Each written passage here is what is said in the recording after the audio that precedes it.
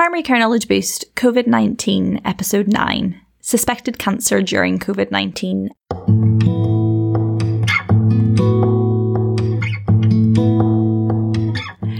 Welcome back to Primary Care Knowledge Boost. This is the last in our COVID series for the time being, and we hope you've all found them useful and that they've helped a little over this evolving situation at the moment. We're going to take a short break for the next couple of weeks, and then we'll be back in June with our normal clinical content from before COVID, starting with Fibromyalgia Part 2. And in the meantime, we really recommend that you check out Fibromyalgia Part 1, which is a really, really interesting listen. It's long-awaited Fibromyalgia Part 2, which is all about the management, and I have really enjoyed that episode, recording and editing it, and lots of little tips in there that I've used in practice that have really, really helped with chronic pain. Yep. Check it out once it's out. Today we're talking to Dr. Sarah Taylor and Dr. Viren Mehta about assessing, investigating and referring patients with suspected cancer during the pandemic. So we talk about the challenges of assessing patients over the phone, helpful tips around who we might want to assess face-to-face, and if anything has changed around the processes of investigating and referring patients.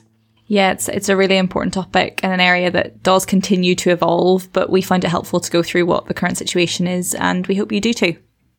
So we always start with some introductions. So do you guys want to let everyone know who you are today? I'm Viren Mehta. I'm a GP in Cheadle, Stockport, Greater Manchester, and I'm Clinical Director at Stockport CCG, and I'm also Clinical Director for our local primary care network. I'm Sarah Taylor. I'm a GP in Fallowfield in Manchester and the Cancer Research UK Cancer Diagnosis Lead for Greater Manchester. So today we're talking all about cancer during this COVID time, and we thought we'd start with just an open question about why it's important to talk about this subject today. So I think certainly over the past few weeks, we've seen lots of national data suggesting that the number of cancer presentations has gone down quite significantly. And I think for lots of us, that's quite a big concern. Yeah. So I think we were keen to have this podcast just for people to start thinking about, as we ease out of lockdown, especially how we can ensure that we're picking up potential cancer presentations as quickly as possible, and thinking about how we get them referred in, investigated and treated also. So really great to have Sarah on the call to help us discuss that. So we thought we'd break the discussion down into, first of all, assessing for cancer remotely, and then investigating and referrals, because it seems like each part of the process is slightly changed. Yeah. So if we start with assessing for cancer remotely, how have you approached this? I think one of the things that's changed hugely over the last few weeks is the number of phone and video assessments that we've been doing. I think they're a perfectly acceptable way of assessing patients. There are obviously some limitations and we need to be aware of those as we speak to people. But I think that it's a good way of working out what to do. One of the things that concerns me is that we don't have the non-visual cues, that somebody might have something additional that they want to talk about, and that phone consultations can be much more transactional than face-to-face consultations. And I think we need to be aware of that and just listening out for those pauses, verbal cues that might suggest that somebody's got something else that they want to discuss with us. Yeah. Yeah, I think that's a really important idea. Quite often when we're speaking to people who've got concerns about potential cancer symptoms, you know, that they're really anxious, and normally we would be doing most of these consultations face to face. And you may have heard our previous podcasts sort of thinking about video consultations, and also our end of life podcast where we talked about 1D, 2D and 3D consultations. Yeah. I think this is one area where video is really helpful to pick up some of those non-verbal cues that you're not able to get with a patient in the room with you. I think the other thing to consider is, by and large, with a lot of cancer referrals previously, it was quite standard that we would have examined the patient. And I think at the moment, our steer really has been, you know, when you're thinking about general practice as a cold site in terms of COVID management, that you think about whether bringing that patient down to examine them will change your management in terms of how you'll deal with a patient. Yeah. Yeah. The other thing that I think we need to consider in the assessment is the overlap between suspected lung cancer and suspected COVID. Yeah. There's quite a lot of concern that obviously lung cancer in Greater Manchester is a very, very big cause of premature death. and the symptoms overlap. So we need to be really careful that actually patients who are at risk of having lung cancer are assessed in the way that we would normally do it. There have been some guidelines drawn up by the Greater Manchester Cancer Lung Pathway Board just to help us with that, which is just suggesting that any patient who's got cough without fever, who's got fatigue, shortness of breath, chest pain, appetite loss, that we consider lung cancer as well. So I think it's something that's really important for GPs to consider, that not every cough is COVID at the moment. Yeah, really important to highlight that, I think. Yeah, that's really helpful, Sarah. In terms of so if you did have a patient who presented to you, we know that lots of patients with COVID aren't getting a fever, and the symptoms can be quite vague in keeping with a cancer presentation. So how would you handle somebody who perhaps reports a 3-week history of sort of respiratory symptoms that you think might be COVID, but you're not sure? I suppose one of the things you think about is there are other risk factors for lung cancer. So obviously you'd be much more concerned in an older smoker than in somebody who was younger and had never smoked. So that would be one of the things I would think about. Obviously the absence of other COVID related symptoms like fever or loss of smell, taste, that sort of thing, which are sort of associated with COVID. And I think then it's probably important, if you've got any doubt, we don't want to be sending the potential COVID patients, if they're well, to be having an x-ray. But that's where the sort of safety netting in general practice becomes massively important. So if you've got a patient who you think might have COVID, but you're concerned that it might be a lung cancer, then we probably need to be using fairly robust safety netting procedures to remind ourselves in 2 or 3 weeks' time that we need to be calling them back. And if they've still got the cough, referring them for a chest x-ray then. So I think it's a combination of risk factors for lung cancer, lack of other symptoms for COVID, and then just if you're not sure, just making sure you safety net them. Just whilst we're talking about this, chest x-rays, is that kind of the first port of call now? Or is that just more for people who are a bit borderline with their symptoms? Are you still doing 2-week waits for lung cancer? I referred a patient with hemoptysis who was offered a CT straight off.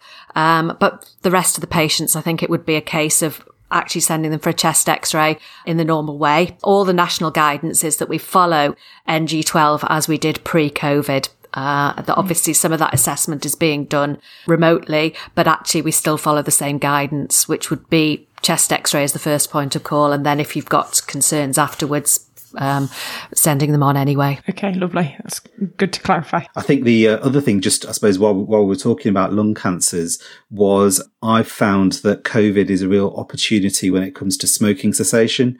So, just think about making sure you're asking that question and just asking if people are willing to give smoking cessation a try, because they're not out in pubs at the moment. There is a lot of concern about smoking and COVID. So, it's worth just considering that as an opportunity really, and, support them as you would do with smoking cessation support. Yeah. Have you heard of any other kind of tips or any other creative ways of trying to assess people at the moment? I know a lot of the dermatology referrals are being done on the basis of a photo. I think that works quite well.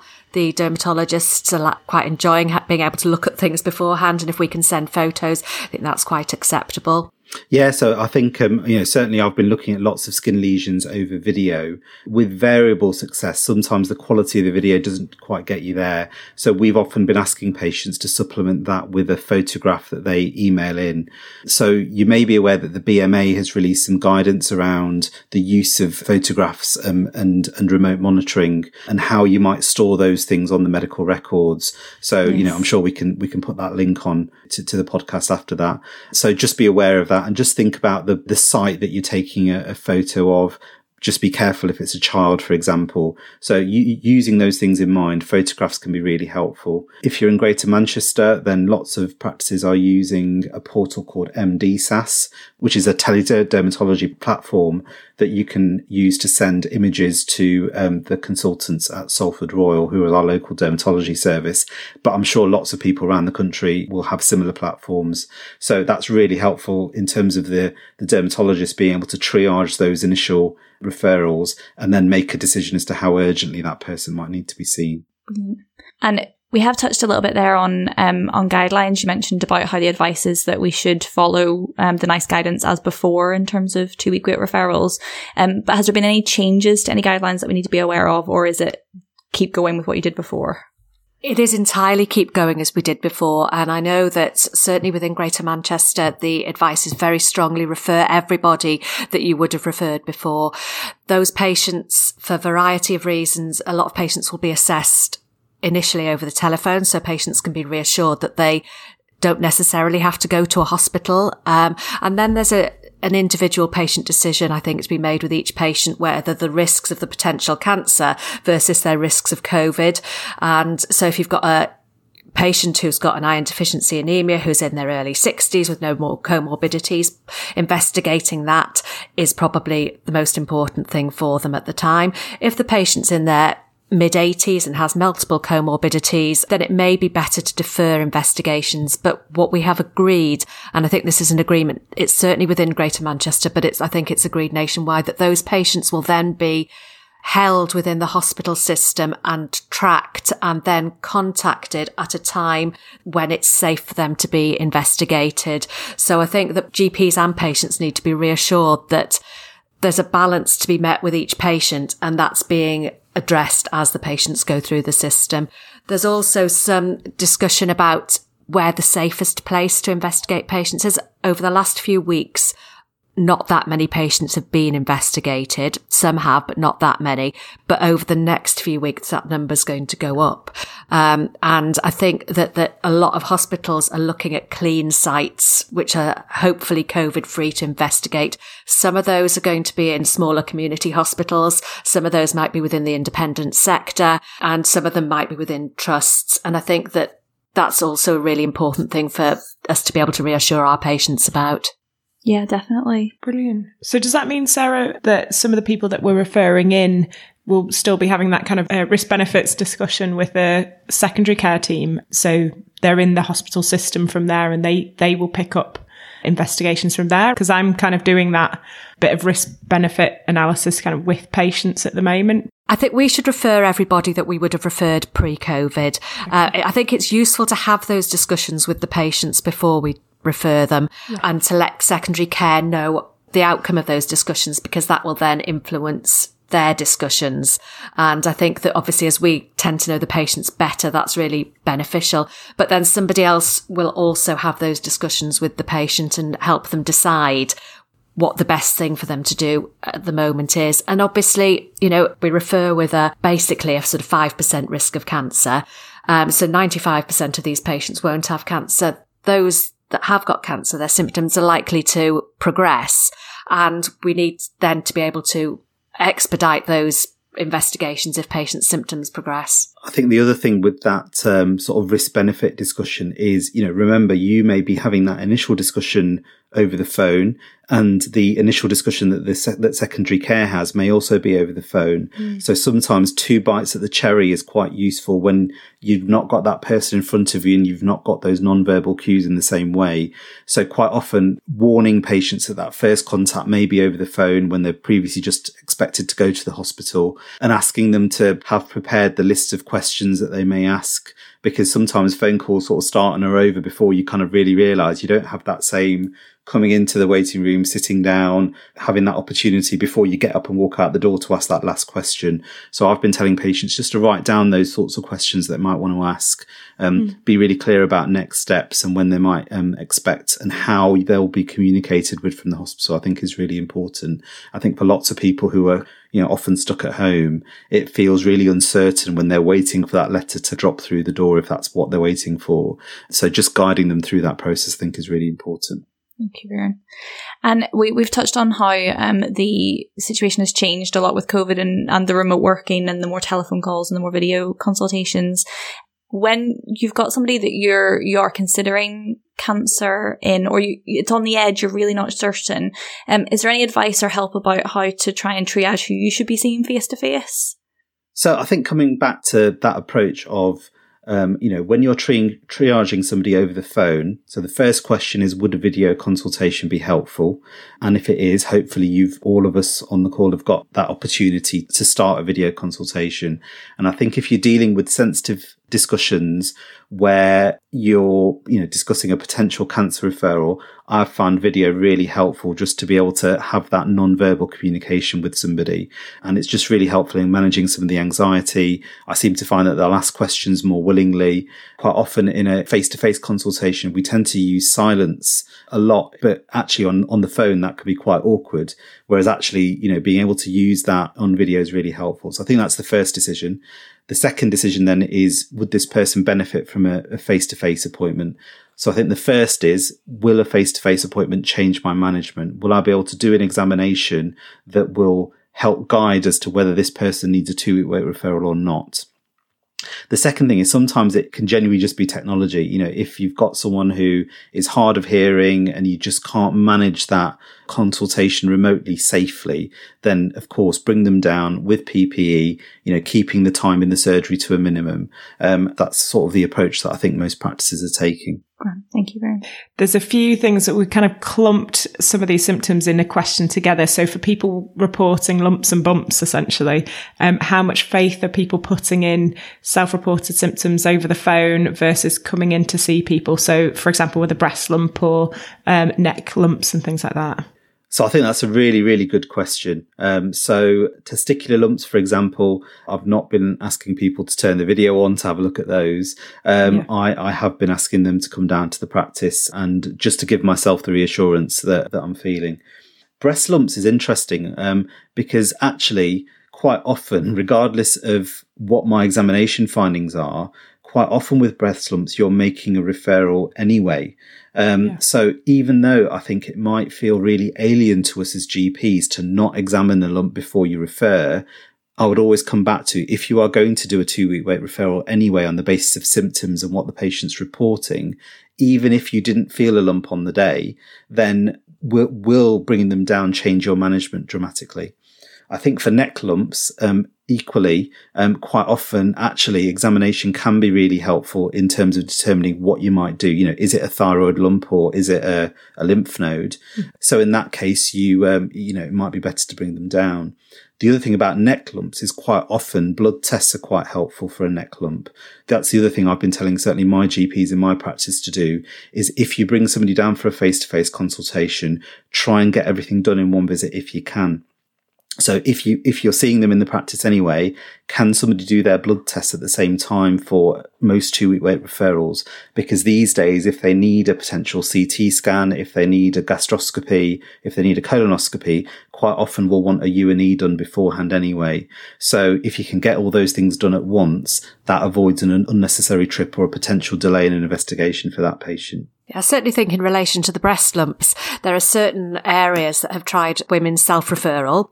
So women over the age of maybe 40 or 50 being able to self-refer with breast lumps because, as you were saying, you're probably going to refer them anyway. I think that if somebody was a little bit younger, I might be more inclined to see them and assess them because you may not be referring, you might be reviewing after the next period, as the guidelines suggest. But certainly there's self-referral systems for women over the age of 40 and 50 in quite a lot of areas. So I think that going ahead and just referring them is a reasonable thing to do. And in terms of, we talked a little bit there about investigations, and it is a little bit different now. We're not doing the same routine investigations that we would have done before, sending people for chest x-rays or ultrasounds and things. Do we know what actually is available in Greater Manchester to be able to refer for?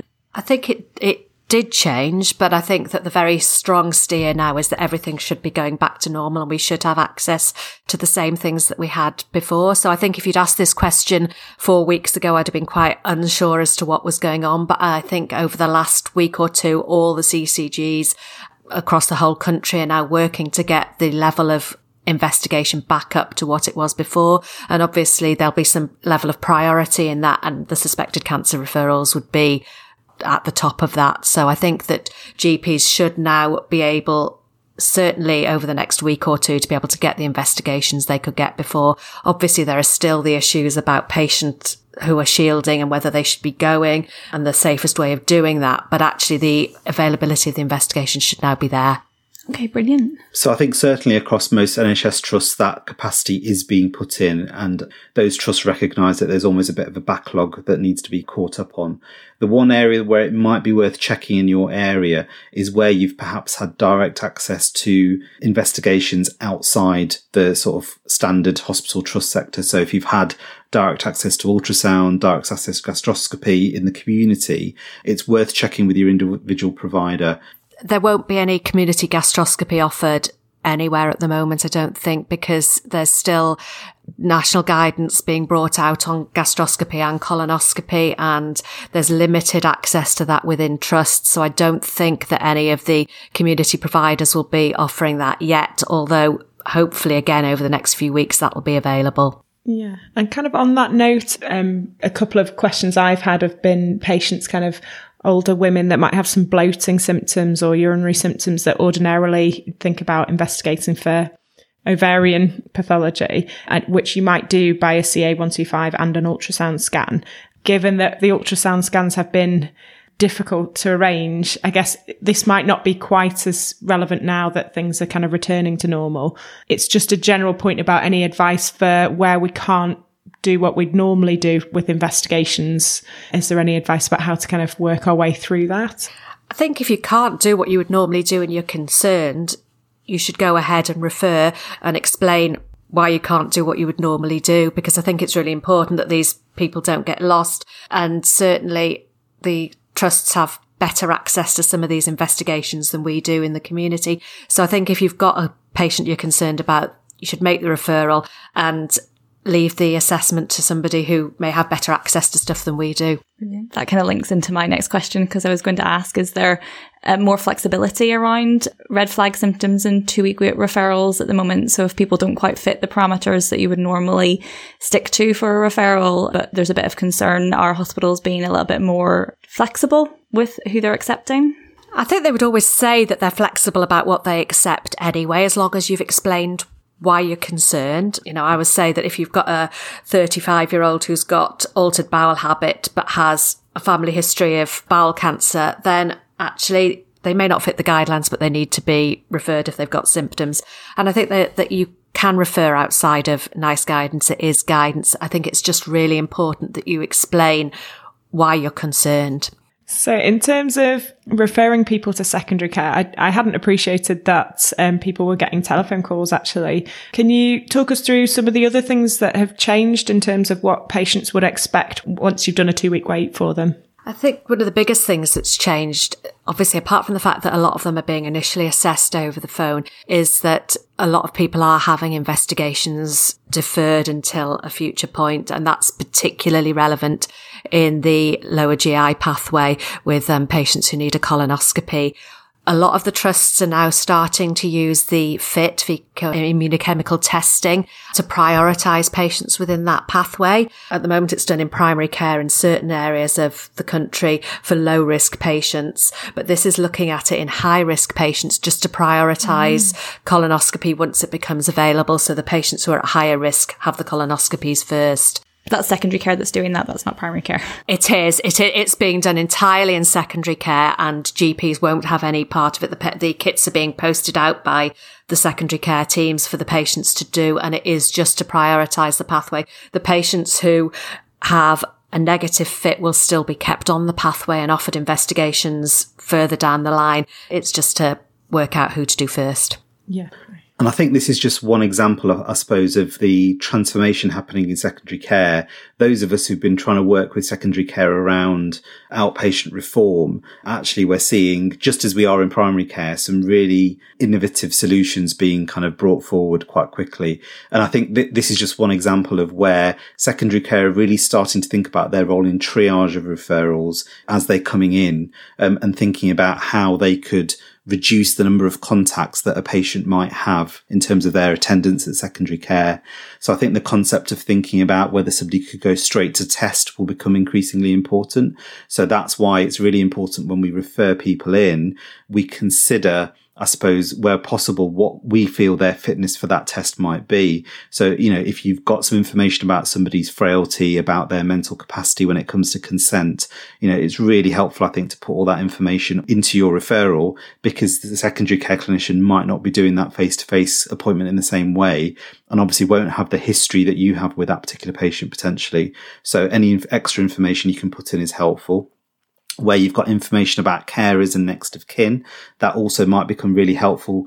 For example, if they can't get hold of a patient on the phone, knowing that you've got consent for them to contact their daughter or son, for example, might be really helpful in terms of chasing things down and avoiding things being kind of passed back to general practice to chase up. It's really interesting to also think about what you tell the patient when you're doing the referral now. It's not following the classical, oh, you're going to get an appointment and go and see a consultant. It's all changed. And I think patients might not know that yet. So telling them is going to be really important. Yeah, absolutely. I think it's really important that we give patients realistic expectations about what's likely to happen. Yeah. There are lots of patients who are going to be assessed and possibly treated outside of their normal hospital, which I think patients need to be aware of. And they're not always keen to do that, but actually at the moment, probably if they feel it's safer, they will be. And so I think it's just, making sure we make the expectations clear to patients so that they know what might happen. Yeah, that has been odd going. I'm not quite sure where you're going to be going. Absolutely. And as I say, a lot of alliances are trying to set up cold sites for surgery so that patients will go to 1 or 2 hospitals within the whole alliance area to have their cancer surgery. I think the other thing to consider for, obviously this is further down the pathway, but potential urgent surgery, lots of trusts are thinking about how that might happen. So if you've got a cold site, then clearly they don't want COVID positive patients going to that site. So lots of hospitals are thinking about, well, how do we get a swab done for COVID prior to admission?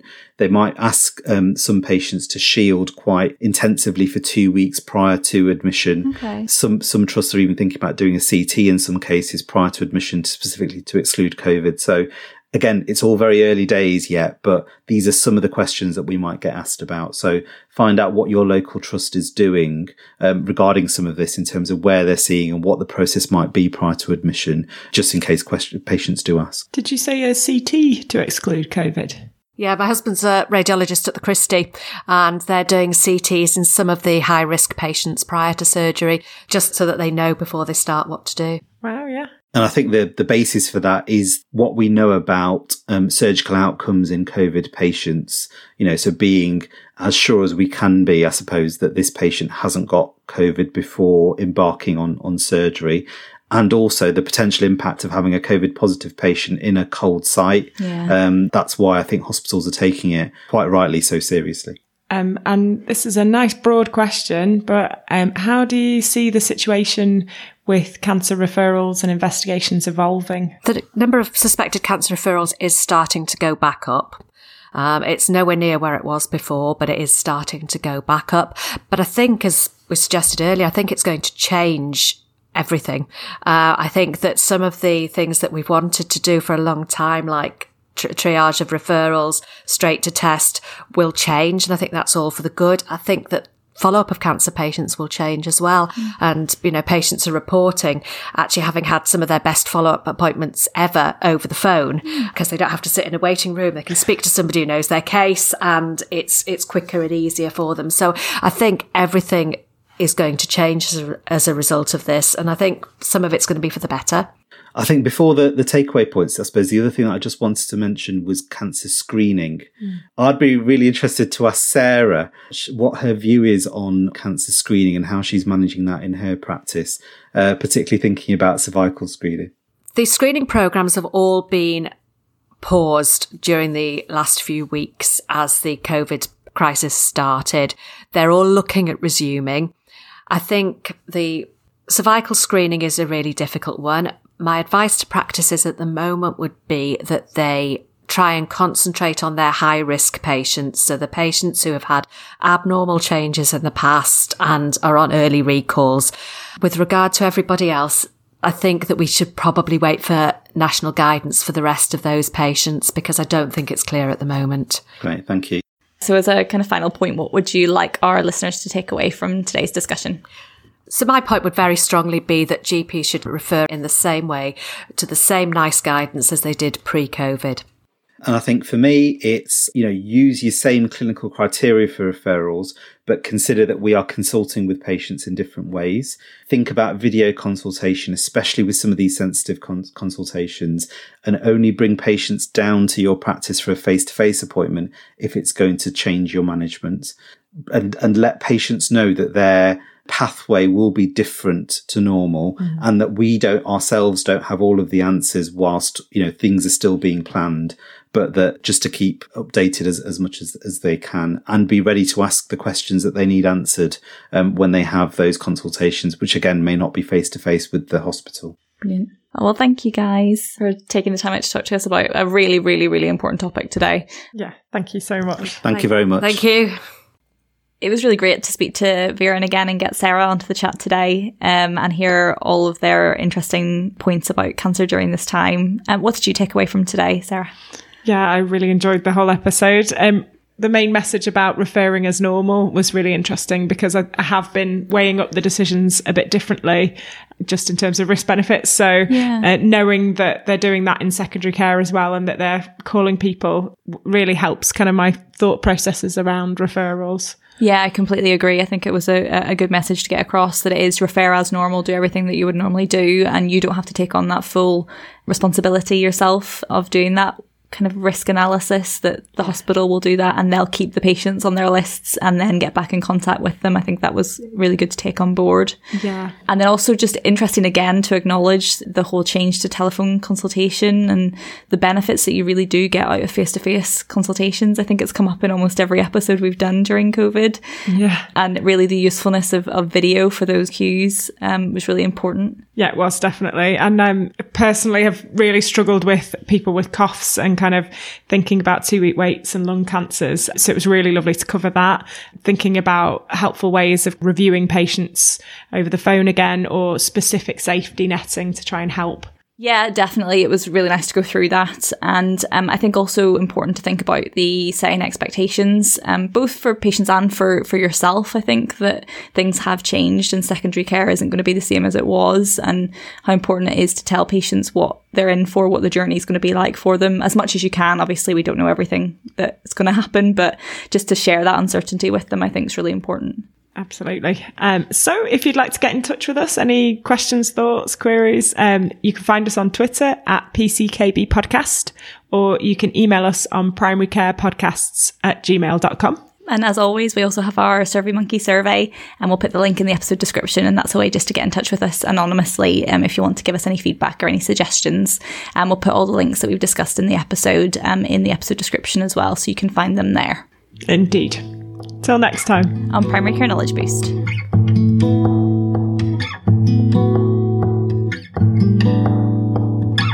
Hey guys, just a friendly reminder that these podcasts are for healthcare professional education and shouldn't be used for medical advice by the general public. They were recorded in Greater Manchester in 2020. Guidelines can vary by location as well as over time, so always check for up-to-date local and national guidelines before making treatment decisions. The content is based on our interviewee's opinion and interpretation of current best practice. It's your responsibility to use your clinical judgment before applying or relying on information solely from this podcast. Check out the episode description for full details and any links that we've mentioned in the episode.